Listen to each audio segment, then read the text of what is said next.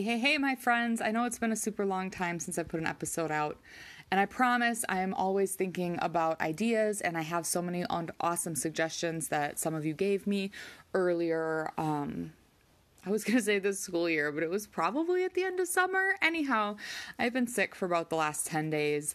Thankfully, not COVID, but I don't know. I haven't had a cold since November of 2019, October of 2019.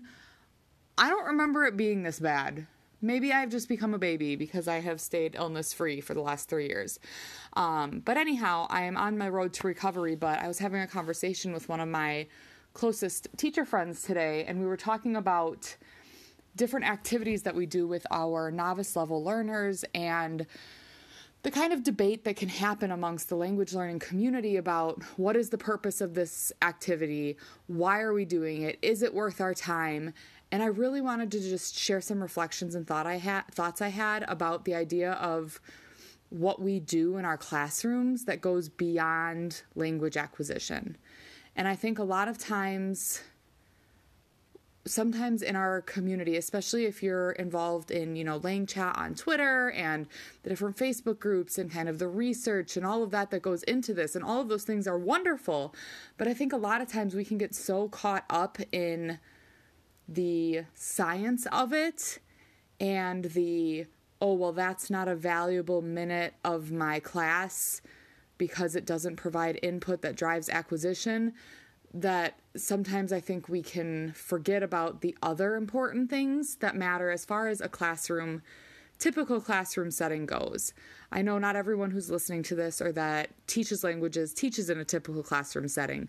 So if these ideas don't necessarily apply to your situation, then I'm not addressing that, okay? I'm not going to say one size fits all for everyone because every situation and every group is different.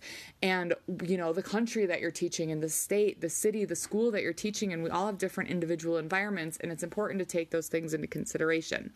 And so the idea came up of when we have our novice level students outputting and trying to have them output in L2 in the target language in a way that's authentic and that they can feel accomplished and encouraged. So I want to share a little bit about how this came up. And it came up because one of my closest teacher friends shared an activity that she does in her classes, and a question was kind of brought up, and there was some reflection, and we had a really, really good conversation about if the students are trying to output in Spanish, but they're not able to, and so they use Spanglish because those are the two languages they know, or maybe they use some English, and then those students get together with other students in class and they're kind of working together to revamp and narrow down their ideas that they had written down. Are they going to be getting quote unquote bad input from each other? And while I understand the hesitancy to having students expose each other, that sounds really weird. Please don't take that out of context. Having students exposing each other to their quote-unquote flawed language, number one, that sounds a little bit,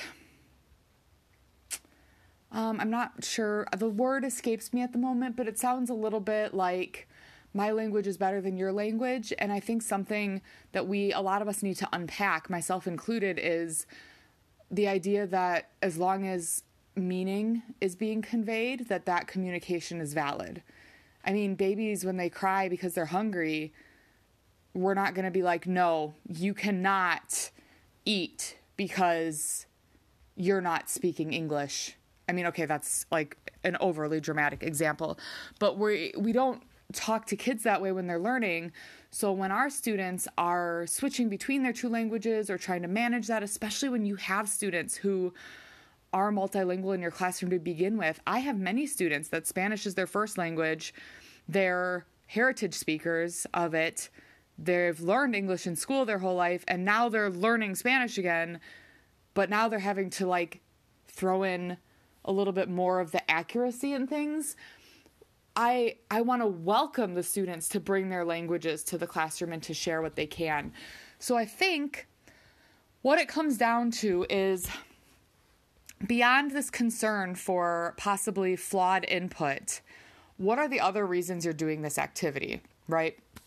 I teach middle school primarily, 5th through 8th grade. I have like 200-ish students, and I have 45 minutes with them 4 days a week. And so I don't know if you've ever tried to teach middle schoolers, especially like last hour, or even I suppose freshmen. Freshmen are probably worse. But sometimes they just need to do something that's not sit and listen or sit and read. And so giving them an opportunity to kind of process input that they've already received. Let's say that you've told them a story, and now maybe you're asking them to describe the characters from the story, or write down the plot, or write down the problem, or write down what, was the most exciting moment or the most boring moment. You're asking them to kind of reflect on that input. Even if they don't have that perfect text in front of them, if they have acquired some of that language, they're going to be able to output some of that language, even if it's not in complete sentences.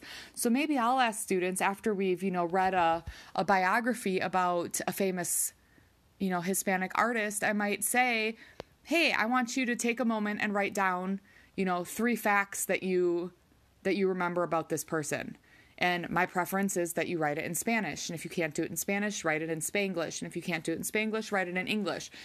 And then maybe I get to tell them, okay, now find a partner and get together with your partner and look at you look at the facts that both of you have and see if you can agree on what 3 facts you think are most important or most interesting or had the most impact, or however you want to frame it, right? Because we could frame that in a million different ways of how we want the students to output.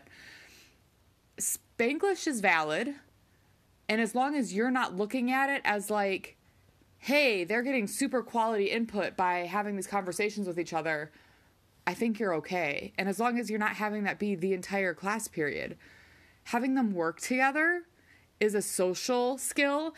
And I'm sure your high school students, if you're listening to this, have probably been a little bit impacted because of the wonky learning the last few years and not having worked together in groups. I know my students have struggled too. So just having them do group activities to begin with, to help them learn how to collaborate and work together, is a huge skill. So much that I see about my job goes well beyond language. It goes into how can they be kind human beings? How can they be productive members of society? How can they be empathetic? How can they be helpful? How can they be leaders? How can they lead by example and be mentors for other students? And so, for example, I have a new student to Spanish this year in 8th grade, and I have 4 of them actually, but this one that I'm thinking of, he's had no Spanish before, and I have partnered him with another student who's one of my strongest Spanish students in that class, but he has a really kind, empathetic, servant leadership type heart where he wants to help other people. He wants to make them better. He doesn't want to give them the answer. He wants to work with them. And so when they work together, my student who doesn't know as much is 100% learning from the student who knows more. And that student who knows more is learning how to effectively collaborate, communicate, and work with others. And that is a huge life skill. So I feel like group work is super important, even though it might not be the most bang for your buck acquisition-wise. I think that it can teach a lot of leadership skills, collaboration skills, real life. Guess what? You got to work with people sometimes that you don't always agree with, and we need to get over it, and we need to move on. And I also think that as long as these activities that we do, like I said, are a smaller portion of class and are centered and kind of bookended by input that is accurate, I don't think it's going to hurt them. And if someone can prove me wrong, if you have the science that says this is absolutely detrimental that they ever read a sentence that another student writes that's Spanglish, if you can show me the research behind that says that will prevent them from eventually acquiring the correct way to say those things in Spanish, then I will 100% walk this back. But I am pretty darn sure that doesn't exist, because I have tons of students in my classroom that speak English and have acquired English and can communicate effectively in English. And it is not correct grammar ever. So I can tell you that some of these things, while yes, we never want to emphasize like, oh, look at your look at your friend's writing to learn the best Spanish.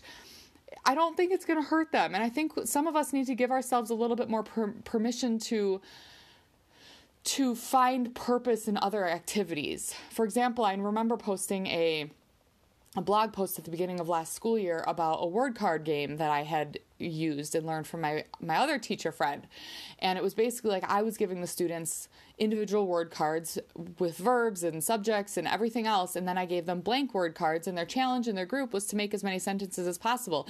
And I got ripped apart by some people on the internet of like, this is a waste of time, blah, blah, blah, whatever. And I'm like, dude, if it doesn't work for you, cool, then it's not for you. But don't tell me that my 15-minute activity at the end of class to get kids up and moving and working together and finding ways to output using language they know is a waste of time. I'm sorry, but if that's the boat that you're on, then I am not the person for you to be listening to and working with.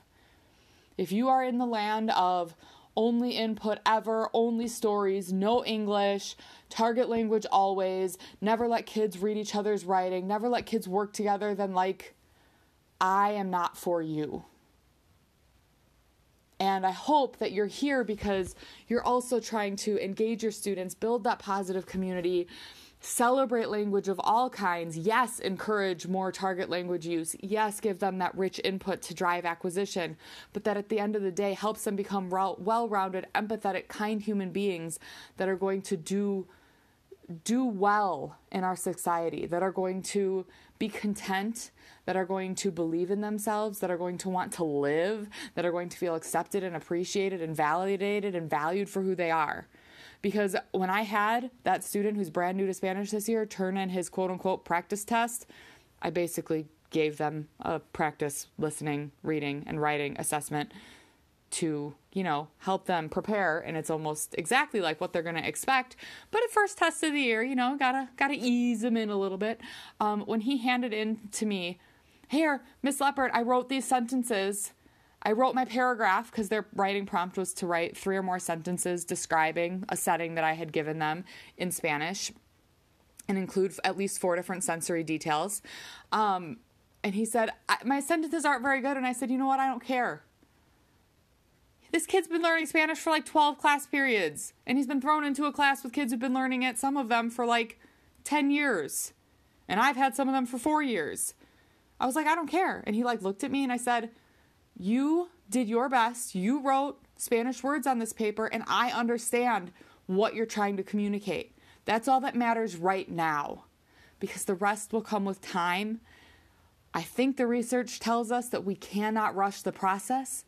Students' brains need input. They need hours and hours of input. And I mean, honestly, if you add up the amount of hours I have with them, based on kind of those graphs that tell you where they're going to end up, most of my students are going to end up at like the intermediate low range, even after they've been at our school for 10 years taking Spanish. So in a realistic way, if I can give them opportunities to collaborate, to output, to encourage them to write, to encourage them to communicate and feel proud of themselves, then I'm going to give them those chances. So I'm going to stop ranting now. But I just really wanted to take a moment to reflect on this conversation that I had with my amazing and brilliant friend and kind of the feedback and ideas that we've discussed, because I think it's a really important reminder for a lot of us that take a breath, slow down, let them process the input they've had, let them interact with their peers in a way that's safe, let them output, let them use the language that they're learning. Because even though, and I've had this happen where I haven't given students a lot of opportunities to write on their own, even though we might be writing, like write and discuss text as a class, and we might be speaking a lot of Spanish and they might be reading a lot, sometimes actually just doing the writing, even if it's not accurate, helps build their confidence. It prepares them. It gets them used to that task. So anyhow, I'm sorry if that was all over the place, but I appreciate you listening till the end, and I will be back soon with more episodes and more things that I've been doing in my classes and what has been working and maybe some things of what haven't been working. And I hope you're all doing well. Stay safe and take care.